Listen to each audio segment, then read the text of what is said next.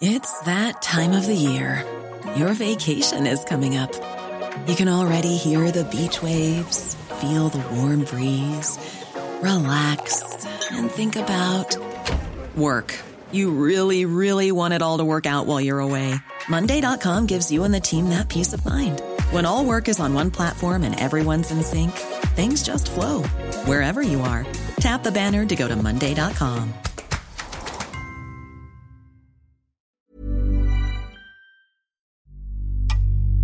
Please raise your right hand and repeat after me. I, Donald John Trump, do solemnly swear. I, Donald John Trump. It was a dreary, cold day in January, and the clocks were striking 13.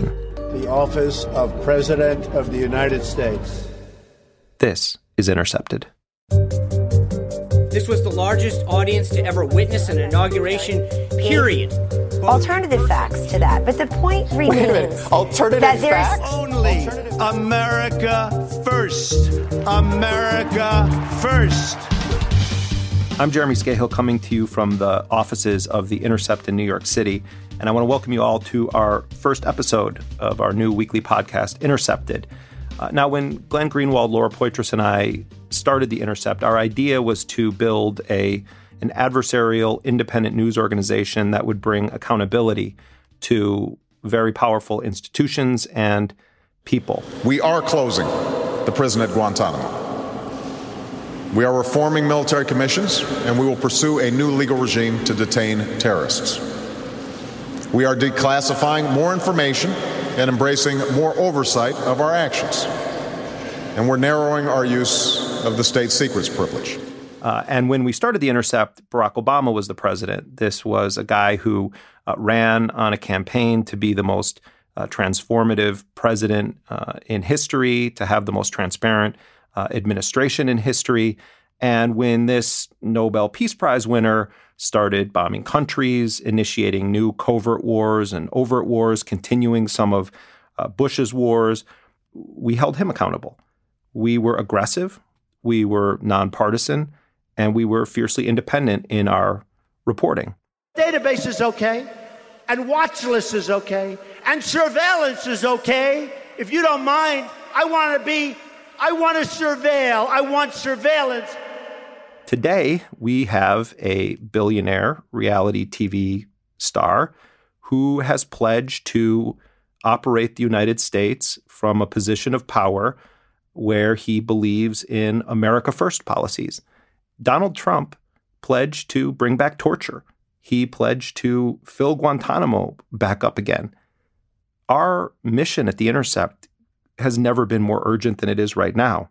The reproductive rights of women, the liberty of Muslims, the humanity of African Americans who are facing down against paramilitarized police forces and police brutality and police killings. All of this, all of these people, all of these communities, all of these issues are in the crosshairs. Each week on the show, we are going to break down the most urgent developments with the Trump administration.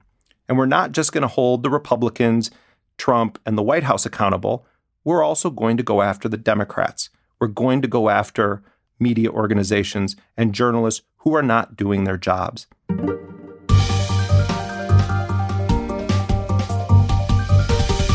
So to kick off our first show, I'm joined by our editor-in-chief at The Intercept, Betsy Reed, and by my fellow Intercept co-founder, Glenn Greenwald, who is joining us from an undisclosed location in Rio. Well, there is a tremendous amount to talk about, even though Donald Trump's administration is just days old. I want to start with you, Betsy. What's your take on this moment that we're in right now, the events of the past week? There's been a lot of attention paid to Trump's relationship with the press. You had Sean Spicer and his attacks on the media, and also his, non-press conference. It seems to be right now what a lot of media organizations are fixated on. Well, I mean, on one level, I think it's completely understandable that the media is freaking out because it really is truly shocking what happened in the White House briefing room and Sean Spicer, what he said. I mean, just like the bald-faced lies. I think the media has an obligation to call them out and correct them and confront them. There's no question about that. But at the same time, it's like I do worry that we're in this sort of cycle of self-obsession in the media. That the whole news cycle is about the news, when in fact Trump, meanwhile reinstated the global gag rule, which is bringing us back to the Reagan era in terms of, blocking funds to any health organizations in other countries that provide abortion services. So, did George Bush have that also? George W. Bush? Yes. Clinton had rescinded it after Reagan put it in place, and then George W. put it back in, and then Obama rescinded it. Obviously, it's important for the media to call Trump out when he lies, but at the same time, we can't lose sight of the very real sort of and rapid policy moves they're making. Also, what they're doing across the board in terms of climate, just completely, dismantling all of Obama's initiatives. It's incredibly important. And it's been great, actually, how that group of hackers has been going into systematically retrieve and preserve the trove of climate data that could possibly be eradicated. I also think it's fascinating the way that the whole debate, at least on the official talk shows this past week, was all about the kind of numbers debate where, Trump is saying it was there were 1.5 million people there. Spicer then comes in and at his first official presence in front of the press, focuses the whole thing on the number of people that were at Trump's inauguration and how historic it was. And but I want to back up a second and say regarding this media question, when it became clear that Trump was going to be the president, I started going back and reading some of the primary source material of officials of the National Socialist Party in Germany, of the Nazi Party in Germany, particularly the diaries of Joseph Goebbels, who was Hitler's minister of propaganda. And what's interesting, if you read Goebbels' writings, they understood the power of the moving image at the time, what was becoming television and of radio. And they really were the first regime in the world to really master the use of this emerging medium. And I think there's a parallel to what we're seeing with Trump and Twitter. Trump is basically sending this message, everything is fake news that you don't read on my Twitter feed. And at the same time, you have this discussion. Are they going to kick the White House press corps out of the White House, maybe move them to the old executive office building? What is the Trump's relationship with the news media going to look like? Steve Bannon, who ran Breitbart News, is a very sophisticated so-called alt-right propagandist. At the same time, though, I'm not going to hold up Chuck Todd as some beacon of the free press, which he's trying to make himself out to be. These people were the most bankrupt, soulless, unindependent journalists for so many years. Those journalists that would sit there, those media personalities that would sit there in the White House press room, never asking real questions. To me, it's kind of a double whammy. You've got terrible, almost worthless sometimes, corporate news organizations with a track record of knowing so little about so much. And then you have this authoritarian vibe that is now being unleashed on the news media in this organization. You look at MSNBC, it's basically like, they're relitigating the Cold War. They'll take any bit of unverified or unverifiable bullshit about the Russian hack and slap it up there as breaking news and never correct the record once it's done. This is, I think, has been the problem for 2 months now, or however long it's been since the election, which is everybody has reacted in a very kind of extreme way, very impulsively with a lot of emotion, which, as Betsy said earlier, is extremely understandable because there's a lot of menacing things and seriously scary possibilities on the horizon. At the same time, just reacting reflexively is not really a strategy. Whatever else you want to say about the whole Trump operation, they do have a consistent message. They do have a set of tactics that they use over and over.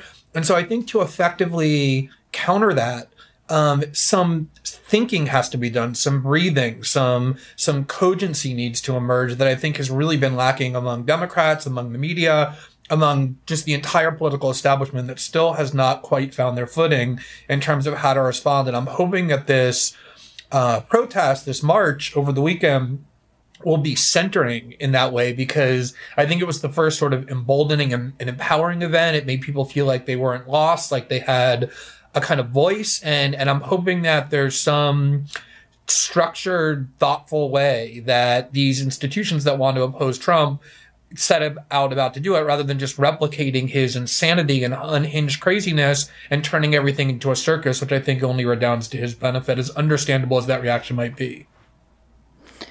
I agree with you, but I just wonder if both of you aren't giving Trump a little too much credit. I mean, do you really think that they're that competent? Are they? Is this all part of the plan? I don't think Trump is. I mean, like, if you listen to that inaugural address, that was classic Steve Bannon, which was the message that they ultimately won on. That's the message that they won the Rust Belt on, which was, your jobs have been shipped overseas. The DC establishment only cares about billionaires. They've forgotten about you. You're the forgotten people. And we're going to respond and do things for you. We're going to save your jobs. We're going to make you safe. We're promising you things that you care about in your life. That may be a simplistic message. It may be a deceitful one, but it is a message. And it's one that they tap into consistently. I don't think because Trump is some genius Machiavellian, but I think there are people who are managing him who have an idea of what they're doing. And if you want to beat that message, there needs to be a counter message beyond, oh my God, there are red spies under your bed and Putin is Trump's boyfriend. And I don't think there has been that much of a message yet that has been cultivated. You see Elizabeth Warren and Bernie Sanders sort of trying to urge Democrats to start to focus on one, but I don't think there has been one. And I don't think there's been a media strategy either for how to deal with this new world beyond just screaming, you're a liar, back and forth over and over, which I think most people are just going to end up tuning out and writing everything off and assuming nothing can be resolved, which is, I think, what the Trump White House wants most.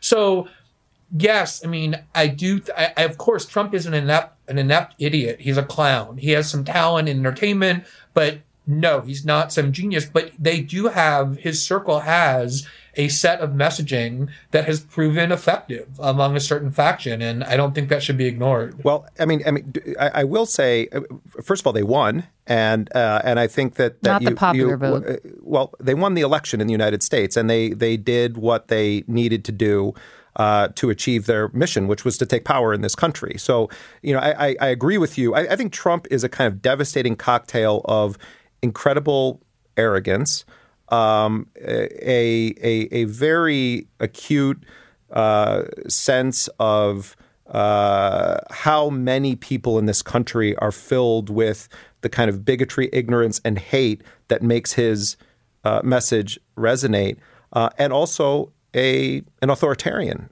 by personality. Everything we've heard about this guy, both publicly and privately, indicates that he is a fierce authoritarian. But at the same time, who's winning the battle in the court of public opinion, Trump or the news organizations? He's forcing them to respond to his news agenda based on whatever the hell he tweets on any given day. He goes to the CIA with his own ready-made crowd to cheer, although some CIA people there did cheer as well, which is, there's a very serious, dark part of what happened there at the CIA, which is that I think there are elements in the CIA that view the kind of Phoenix program return as a good thing, the assassination program in Vietnam, that like COINTELPRO, the FBI counterintelligence program that infiltrated dissident groups. But I don't think we should underestimate Trump's ability to understand the moment that he's in terms of pushing his own agenda forward. I do think it would be a mistake to simply write him off as the Cheeto in chief or this buffoon that somehow, people did that with Bush too. Bush did 8 years of pretty substantial damage when everyone thought he was just batting yarn in a back room while Dick Cheney was running the show. He's only managed to fill like a tiny sliver of the positions that he needs to. I mean, he is bumbling along. I don't deny a basic level of incompetence, but let's be clear. They're outsourcing some of that to lobbyists now that are going to fill. They're outsourcing it, so they're going to fill. I wouldn't be surprised if he got laborers from China to start filling some of the. No, but Trump is also, because of General Mike Flynn, his national security advisor.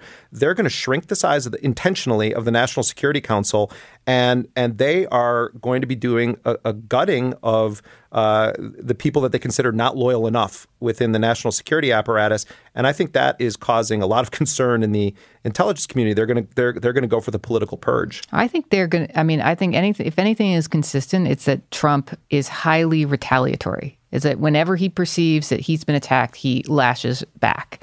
And I think that's going to define everything about the administration. Well, and Glenn, we had the Trump now is getting the United States out of the Trans-Pacific Partnership, the TPP, which a lot of Bernie Sanders supporters were also against these so-called free trade global arrangements that the United States is in, NAFTA, GATT, now TPP. What's your read on this? Because I've seen a lot of Democrats now saying, "Oh, this is a win for China and puts America last."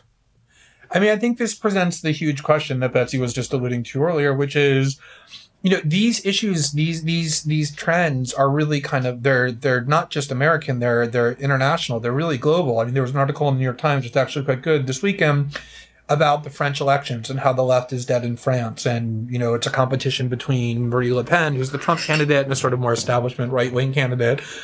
In the UK, the left is dead. Corbyn is, 30 points behind Theresa May in all the polls. And throughout Europe, you're seeing working class voters who have traditionally supported the left because of unions and because of social programs, abandoning them on social grounds, but also economic grounds, thinking their jobs have been sent overseas and they are the losers in globalization, returning to this nationalistic message. And TPP is the perfect example of this, which is just yet another horrible trade deal that Barack Obama and Hillary Clinton were behind. She said, ultimately for the campaign that she would unravel it or at least fix it, but everyone knew she was actually for it. John McCain came out today and said Trump's making a mistake, but Trump is out there saying no more of these trade deals that are sending your jobs away. And Bernie Sanders is saying if we're going to be Democrats, we have to side with the people who are worried about their economic future. And if Democrats instead take the other route, which is because Trump's doing it, we're going to oppose it, we're going to try and xenophobically make people worried about how this is strengthening China, say that these trade deals are actually good when everyone knows they're just good for Wall Street, I think it's only going to worsen this trend. It's going to make Democrats feel like they're being clever because they're attacking Trump from the nationalistic or the militaristic and xenophobic right. But I think it's just going to exacerbate this impression that the Democrats are the party that only cares about corporate America and coastal elites. And that is the biggest problem that I think has existed thus far. And I don't see Democrats doing much to confront that or to examine it or to figure out how to change that. And that's why I say I think Bernie Sanders is and Elizabeth Warren is, but not much else.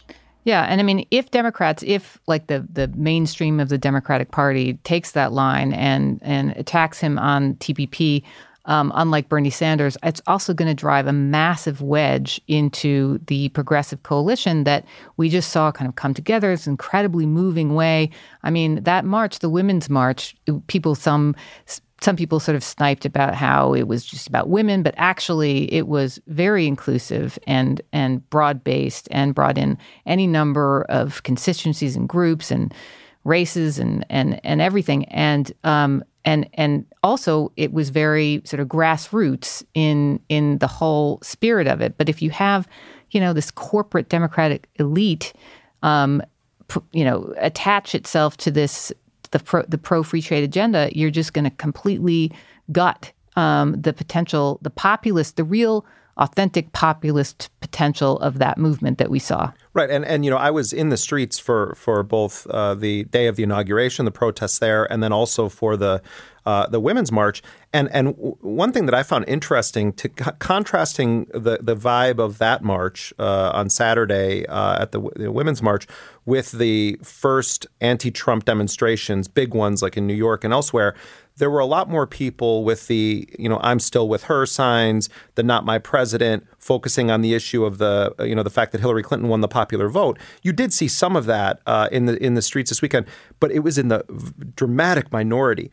There were a lot of people that were there on issues of women's reproductive rights, on issues of climate change, racial justice issues, indigenous rights.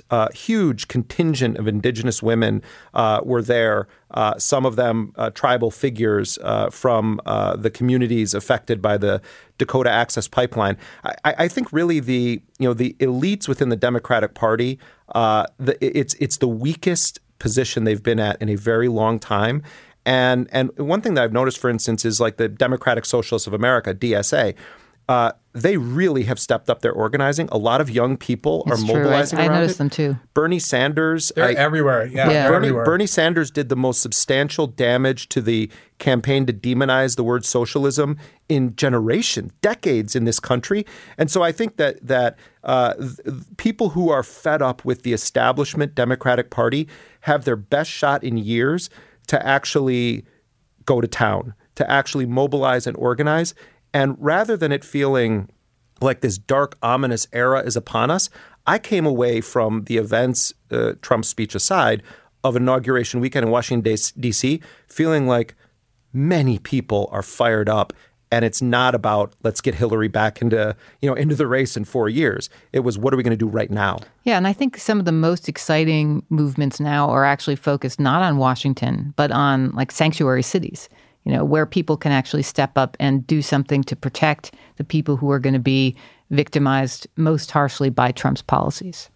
Yeah, my last thought is just to follow up on that and say that I think this is the silver lining of the Trump debacle, the Trump disaster, which is that it does have the potential to recreate for the first time this kind of culture of protest and activism and empowerment, which is really potent when it's galvanized the right way, and that has been missing certainly since 9/11 when Washington just gained all this power and the population kind of got cowed into this mix of patriotism and bullying. And I think that this was this first step that, although for me it wasn't perfect, the fact that it was organic and just very spontaneous and people-driven, I think is actually one of the first positive, inspiring things that have happened in many months in U.S. politics, certainly since the election. I mean, I obviously agree, and it was impossible not to be moved when you're a part of those crowds. But I do think that the main purpose of those marches was sort of solidarity building, and just trying to restore our unbelievably depressed morale at this moment. And I think it really served its purpose well there. I don't think that the marches were particularly successful in kind of convincing anyone else who doesn't already agree with everybody who's in the street that like there's something wrong with Trump. And in fact, you saw all over the media, the social media networks, a lot of Trump supporters were kind of complaining, what are they doing? What are these women complaining about? The fact that there wasn't a clear set of demands and clear message actually made it look to those people who are looking at it from the outside like it was really just about, being upset that we didn't get our way and stamping our feet that we didn't get our way in the election. That's how it's perceived. I'm not saying that's legitimate, but I do think we have to think going forward in a broader strategic way about how we can kind of build something that will grow the ranks of this movement rather than just kind of making ourselves feel better, which is important. I don't mean to diminish the importance of that. Right. And I think, but there's a clear contrast, and some of this is generational, and some of it is racial, and some of it is class.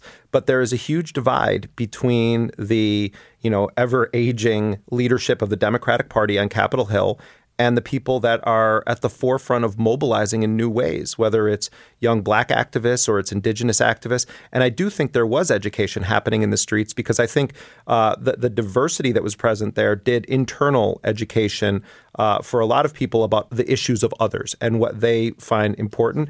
But I would say contrast that, that kind of vibe with stale gray Washington and look at who votes to confirm all of these horrid people that Trump has put up in his cabinet. Those people should be held accountable for voting for pro-torture Mike Pompeo, pro-privatization of schools Betsy DeVos, and the list goes on and on and on from there, climate change deniers, et cetera. Politicians who play the game of, well, this is just how politics work and we have to give him a chance, they're not actually part of resisting much of anything any more than someone hosting a show on MSNBC is part of the resistance because they put forward this, Russia is hiding behind every corner in our society. Well, I want to thank my colleagues Betsy Reed and Glenn Greenwald for joining us. Thanks, Jeremy. Thank you. We won't go away. Welcome to your first day. We won't go away. Welcome to your first day. We won't go away. Welcome to your first day. The weekend of Trump's inauguration I was in the streets both on the day of the inauguration as well as on Saturday during the massive Women's March. And I was joined by my friend Naomi Klein, who is a writer, an author, and a journalist. I think it's wonderful that the first mass action is a women's march, and you have all these sort of ridiculous debates of like, why isn't it an everyone march? And it's like, well, I mean, I think it's great that this debate is being aired, right? Because we have to understand that, yes, they're coming for everyone, and everyone's going to be impacted, but everybody is not going to be impacted in the same way. There are specificities here. There are people who are way more vulnerable. And we can't have the attitude that we only focus on our issue, because that will be way too weak, right? Popular vote! We are the popular vote! I've been hearing sort of a worrying message of kind of like, it's so outrageous, the hypocrisies are so intense that obviously people are going to see this. You know, Trump ran as a champion of the working man and is going to stand up to the corruption and billionaires in Washington, and then just fills, you know, his administration with them. And there's like, some people seem to be expecting that there's going to be a sort of a spontaneous revolt of Trump's base. And what scares me is that as the economic facade falls away, they're going to, the racism, the sort of weaponizing of race and the weaponizing of gender becomes all the more important, because that's all they have to offer, right? The economic stuff was obviously a sham, but they're going to feed that to their base to make sure they don't lose them. What we need to understand is how misogyny and racism are used to advance this agenda. This is what a feminist looks like! Tell me what a feminist looks like! This is what a feminist looks like! Hatred of women is a bright thread running through this administration. It's not incidental, you know. There are key figures surrounding Trump and Trump himself who've been accused of sexual assault, abuse of their partners, of people around them. I mean, it's an epidemic, right? When you think about the people who aren't, you know, we forget about, like Roger Ailes, who's there in the background, right, who turned his whole workplace, you know, into, I mean, this is like the White House's frat house. I mean, it is so disgusting. So that's a good reason to march. Donald Trump has got to go, hey, hey, go home. Donald Trump has got to go, hey, hey, go home. Donald Trump has got to go, hey, hey. That was Naomi Klein, journalist, author, activist at the Women's March on Washington. In a minute, I'm going to be chatting with the legendary journalist Sy Hersh. And life is full of what-ifs. Some awesome, like what if AI could fold your laundry? And some, well, less awesome, like what if you have unexpected medical costs?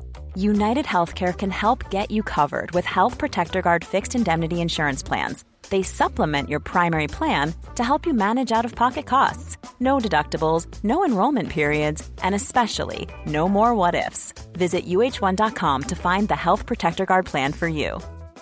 Ever catch yourself eating the same flavorless dinner 3 days in a row? Dreaming of something better? Well, HelloFresh is your guilt-free dream come true, baby. It's me, Keke Palmer. Let's wake up those taste buds with hot, juicy pecan-crusted chicken or garlic butter shrimp scampi. Hello Fresh. Stop dreaming of all the delicious possibilities and dig in at HelloFresh.com. Let's get this dinner party started.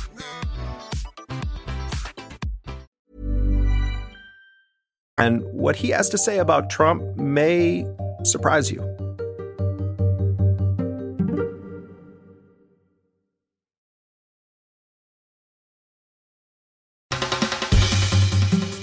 In trying to dissect what's happening in the world of Donald Trump with relation to the CIA, I thought it would be really fascinating to sit down with the legendary investigative journalist Seymour Hersh, who, of course, is a Pulitzer Prize winner. He broke the story of the My Lai massacre during the war in Vietnam. He broke the Abu Ghraib torture story.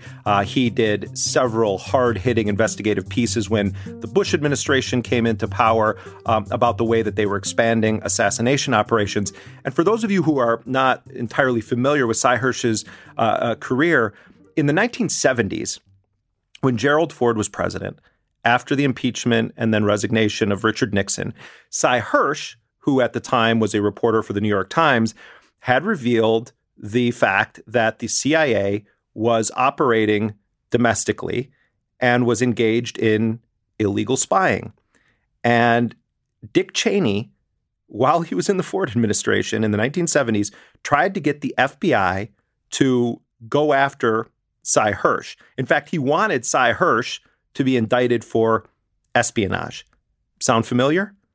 We are now in a situation where we just had a Democratic president who presided over a war on whistleblowers, which in many ways is a war against a free press, where the charge of espionage was used to go after people who were whistleblowers. Well, this week, I went over to Sy's house and we sat down in his kitchen. And it wasn't so much an interview. It was more that I wanted to shoot the shit with this incredible veteran reporter who has faced down against authoritarian administrations before in what is really a conversation between two journalists. I began by asking Sy to give me his assessment of what Trump's election and his emerging administration, what we should make of it. I can play it. I can play high end or low end. Let me give you the high end. He's a circuit breaker. Here we are. We've had, I think you can say, for the past 3 or 4 decades, the oligarchs have been running everything. And these guys are simply cutting out the middlemen, those little greedy congressmen and senators who want their hands out. So they're just cutting out the middlemen. And he's naming people to cabinet jobs that have one thing in common. They're all very, very rich, multimillionaires. Their career is over. They're not going to use the cabinet job they have to run for president for or run for anything for. So they're in a way, there's no reason for them to disagree with the boss. I mean, not to disagree with the boss. They have nothing to lose. You could argue that, and that he might have a new relationship with Putin. That's the high end. I think increasingly, as you look at it, I mean, that's not going to be the reality. But the idea of somebody, breaking things away and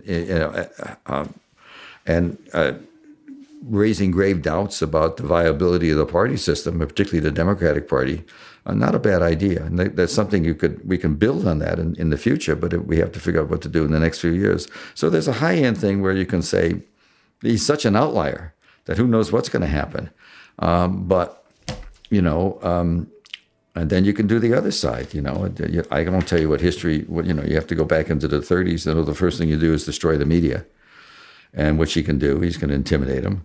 And then once you do the media, and there's going to be, I can tell you, my friends on the inside have already told me there's going to be a major increase in surveillance. If you don't have signal, you better get signal. If you don't have one of those devices that makes it very difficult for people to track you when you're talking about the end-to-end encrypted apps like Signal. And well, Signal's one of the better ones that they really can't do much with. I mean, it's Snowden's means of communication. And so there's also devices you can get that prevent you from being tracked. And there's also devices that can detect malware. So all there's a downside to it. I understand that they're going to be doing some purging. People on the inside who are suspect. And on more than just suspect as being Islamists. I mean, really far out stuff. Really, there's stuff like that going on. I don't think the notion of democracy is ever going to be as tested as it's going to be now. Well, and Trump on the day after his inauguration goes to the CIA and gives that speech in front of the wall of the stars of the fallen agents. What did you make of it? Well, and he was mostly obsessed with the size of his crowd, but what did you make of that first meeting, official meeting at the CIA? I can't begin to tell you. Well, he's obviously going to remake the CIA, and he's got some basis for thinking that there was, the case. I don't want to get into too much about what I'm reporting, but I can tell you the case about Russian. There is a much simpler explanation for what happened.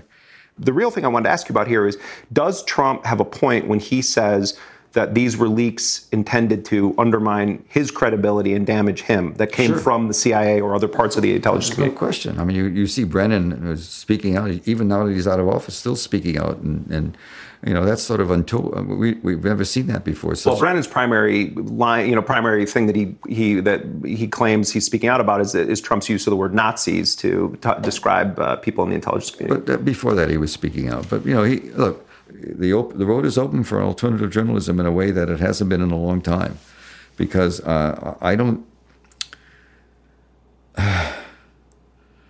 think my view of the way the major media treated the thing with the Russian thing and the Putin wiretap and the hacking is they were hectoring. They were just using it to hector. They didn't do reporting. And the real story was the extent to which the White House was going and permitting this kind of stuff to go, and permitting the agency to go public with assessments that there were assessment. What does an assessment mean? It's not a national intelligence estimate. If you had a real estimate, you would have had 5 or 6 dissents. People saying, because I can tell you right now, at one time they said 17 agencies all agreed. Oh, really? The Coast Guard and the Air Force, they all agreed on that? And it was outrageous. And nobody did that story. Well, even in their own summary that they released, the NSA's level of confidence, as reported in that, was a full degree lower than that of Clapper and his crowd. And on what issue? An assessment is simply an opinion. It's not, if they had a fact, they'd give you an assessment is just that. It's a belief. Well, I mean, how do you think journalists should be operating right now, given the fact that the first White House press briefing by Sean Spicer, no questions allowed, leaves the room, and the fact that they're talking about ejecting them from the White House, sticking them in the old executive building, but also just the open fuck you to the press that we hear every single day? It's interesting because the press is an easy target. We always are. Everybody wants to hate us like lawyers, all the lawyer jokes. But the truth is, and this was a campaign theme he had about the press. And there was a significant percentage of the people who don't want to believe the press. But the truth is, the First Amendment is an amazing thing. And if you start trampling the way they I hope they don't do it that way. That should be very counterproductive. He'll be in trouble. What do you make of what we know about the emerging relationship between Trump and the CIA, based on who he has around him, the kinds of policies that they've advocated, and the personality we see, Trump embody? What is Trump's CIA going to look like? Oh, well, of course, who knows? I mean, anybody that's, the real answer is, how the hell do I know? But, Well, but let's remember, too, Trump said, I love waterboarding. He wants to stuff Guantanamo back up again. Right. Is that just a reality TV showman saying these things? I don't know. He also said he was going to do this on his first day in office. He didn't do it. I don't know. Look, we had a Democratic president for 8 years that couldn't, every day. He did what? He escalated in Afghanistan? Again, you say, how are we doing there? How's it going? How's the war in terror going now? Since we started, how's it been going for 16 years? Are there fewer opposition guys? How's it going? He may surprise us and look at it and say, whoa, but I don't think so. But you got to give him, I'm willing to look at it because, as I said, circuit breaker is the word. We've never had anything like this before. But I wish you were a little different. Well, I've always thought that there will come a point where Trump will decide, I'm gonna hand the running of the White House over to my sons, and I'm gonna go back to doing I'm not even sure the guy understands anything about the Constitution, but I do think that both the combination of Pence's record and Trump, what we see as Trump's nature, I think you're right to say we don't know what the fuck's gonna happen, but we've seen some pretty bad indicators from the telegraphing here that Trump does seem to want to bring back some of the worst components of the Bush-Cheney apparatus, combined with the fact that Mr. Transformative Nobel Peace Prize winning constitutional law scholar Obama basically sold liberals on the idea that we can whack people around the world, that drones are good, that we can engage in all of these little twilight wars, covert operations. Obama cleaned up a lot of the Cheney doctrine for his own people. How dare you attack him? How dare you?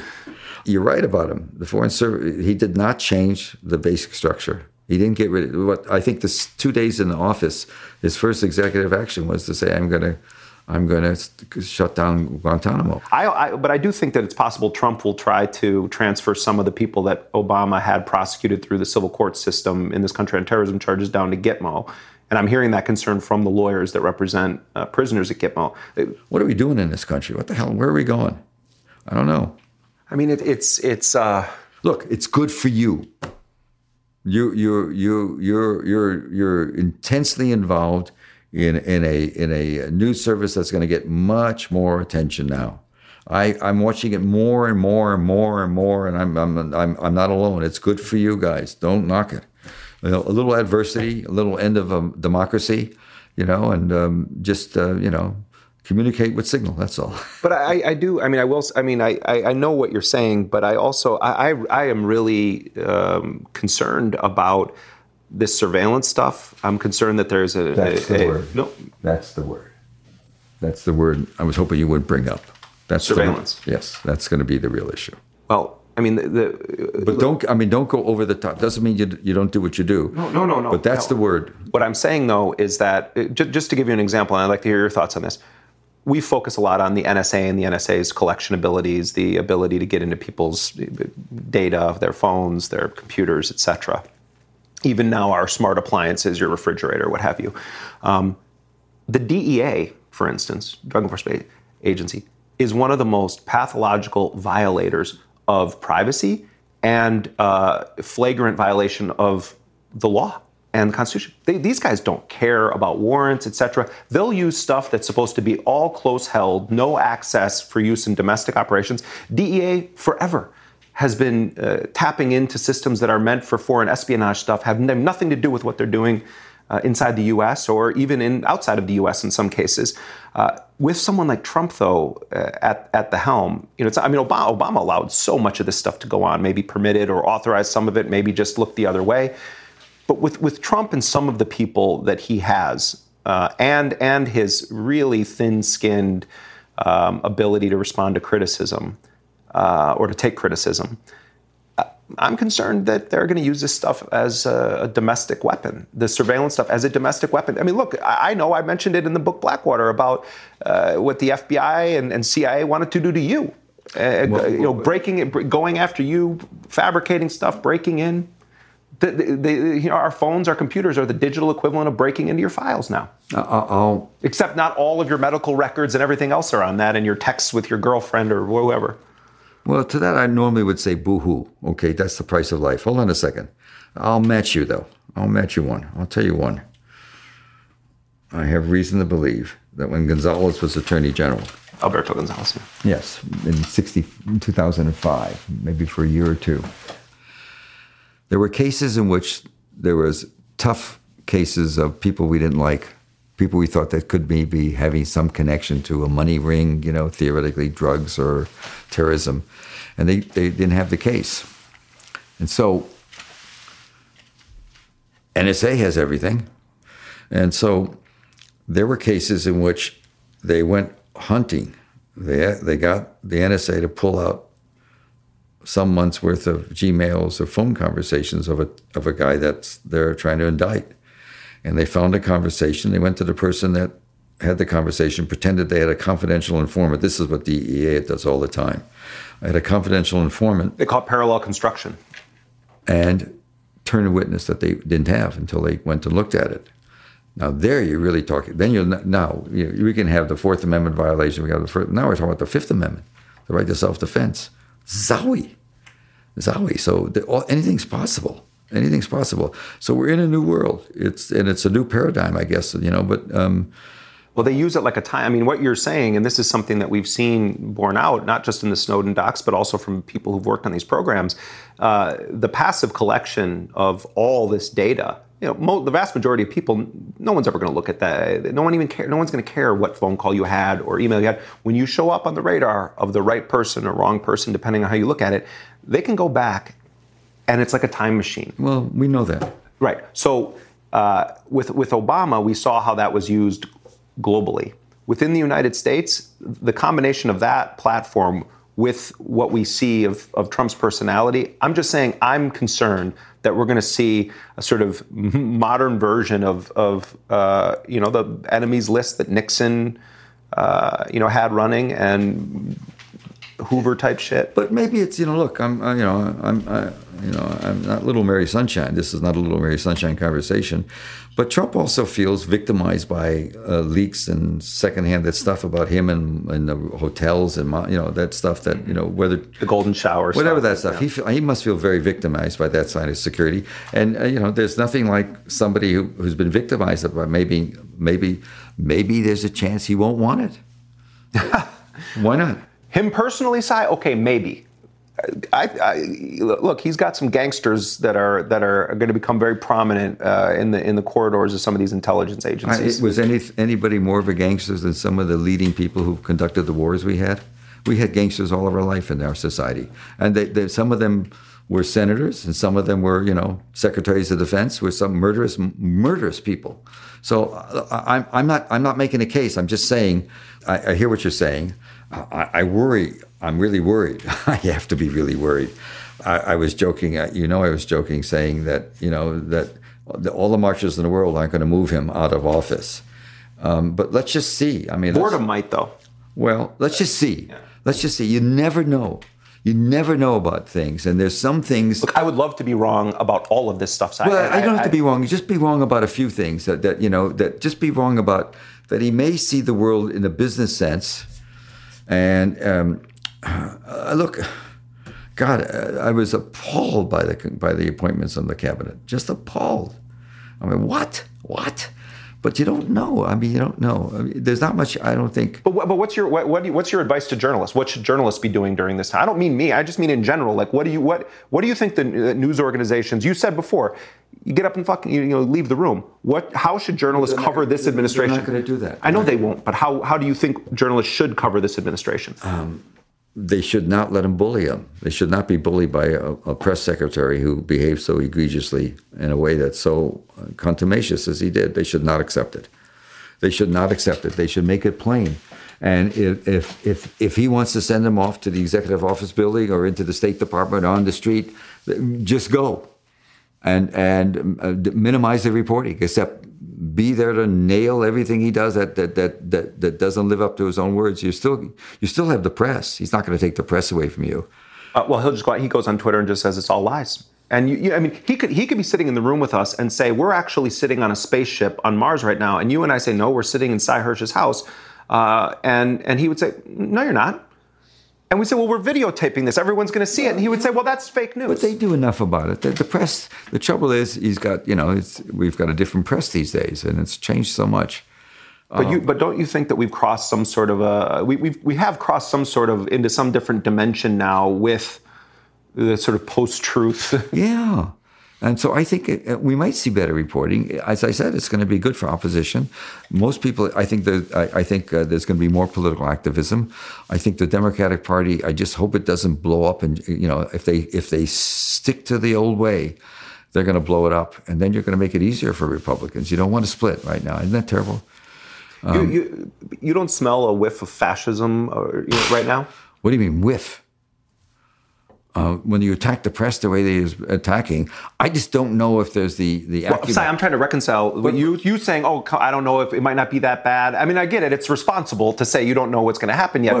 But I'm saying also this. I mean, he overtly has a pretty authoritarian fascist. But no, his attack on the press is straight out of it's National Socialism. But do I think he knows that? Do I think he knows the history? No, I don't think so. I don't think he knows. He's not dumb. He's not a dumb man, but I don't think he's at all interested in learning anything. It's not clear he's learned anything since he's even been. I mean, the speech he gave at the inauguration was bereft of any sign. It was lame. It was not. It was. And the words, we're talking about a 7th, 8th grade level here. I mean, but plain words. No, that's okay. Plain words. Lincoln used plain words. Yeah.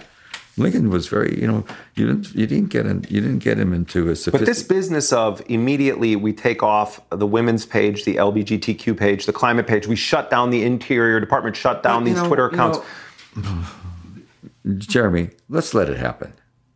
That's all I can say. I'm trying to not let it happen. But you can't stop it. But let's just see. That's all I say. Let's just see. But whose ear? Who do you think has his ear? Steve Bannon, Flynn, Mattis? I mean, no. Well, I'll tell you one person who doesn't. It's the chief of staff. I mean, he's not going to know what's going on. But that's probably not so unusual. look, I'm just not ready to say. I'm not ready to say. The roof is. I'm not crying yet. I'm not going. I do know. The big worry would be surveillance for me. Not personally, because I don't. I do what I do. Surveillance of who? Surveillance of just general dramatic increase in domestic surveillance, a dramatic increase, and continuing to single out Muslims, which is crazy, and continuing to talk about a war. I just want to see what happens. Don't start letting your worry about tomorrow affect what you write today. That's all. It's So there's a lot out there. So I think the alternative medias are going to have a little bit of a wave and be more important in the next 3-4 years, because I just don't think the major papers are up to it. I just don't see. I didn't see it. I didn't see what they did. The way they behaved on the Russian stuff was outrageous. They all just ran for briefings, and they all. I'm talking about in the news pages, and they really were. And Trump absolutely. I'm sorry to tell you, he has a case. They were just so willing to believe stuff. And instead of when the heads of intelligence give them that 2-page summary of the stuff that the allegations, instead of attacking the CIA for doing that, which is what I would have done, my story is, are you kidding me? They're taking it to a guy who's going to be president in a couple of days. They're giving him this kind of stuff, and they think that this is somehow going to make the world better. It's going to make him go nuts. Would make me go nuts. So I look at it that way. Maybe it isn't that hard to make them go nuts. But this is sort of what I was talking about earlier. It's that there was this incredible. It's almost like sea monkeys. Those things you put them in as powder and then they turn into these little things. It's like all of a sudden CIA is the greatest thing in the world, and how dare you question the pronouncements of the CIA? This is coming from the Democrats, from MSNBC.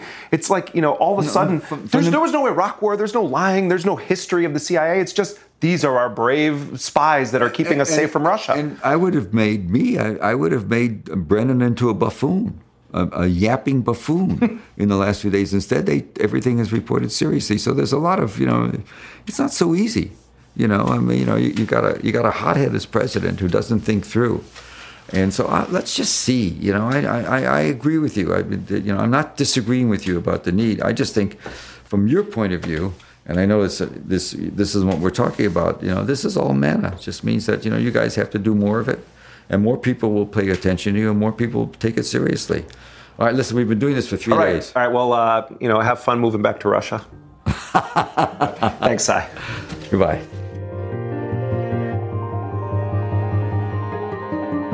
That was the Pulitzer Prize-winning journalist Cy Hirsch. We were talking in the kitchen of his home in Washington, D.C. Before we end the show today, I wanted to share with you some spoken word from my friend, the hip-hop artist Felipe Andres Coronel, also known as Immortal Technique. So check. It goes like this. Imagine the word of God without religious groupies.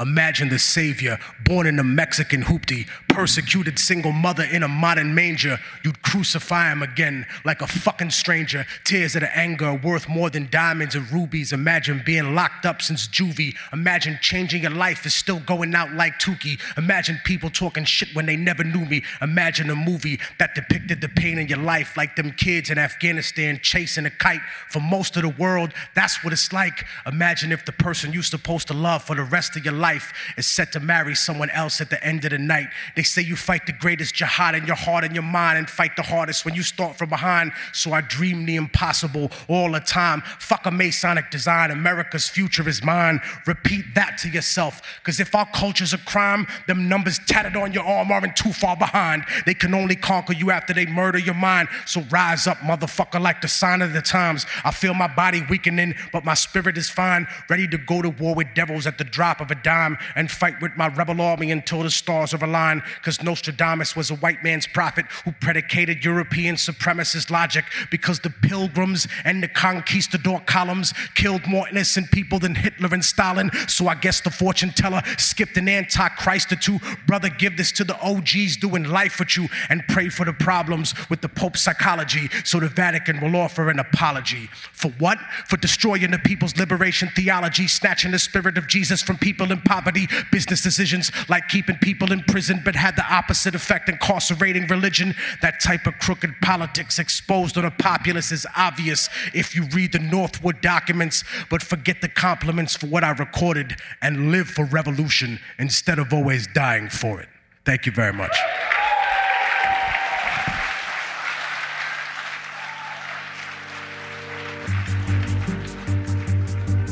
The words of Immortal Technique. That does it for episode 1 of Intercepted. Please tell your friends, your family, your colleagues, and, well, even your enemies to subscribe to the show. Visit theintercept.com/podcast to find out more. Intercepted is a production of First Look Media and The Intercept, and it's distributed by Panoply. Our producer is Jack Disidoro, and our executive producer is Lital Molad. Rick Kwan mixed the show. Our music was composed by the great DJ Spooky. Until next week, I'm Jeremy Scahill.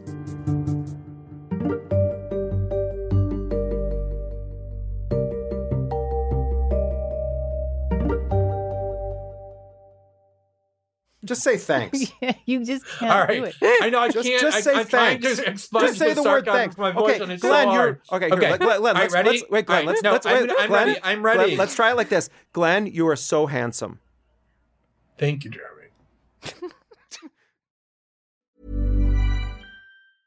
Hey, it's Danny Pellegrino from Everything Iconic.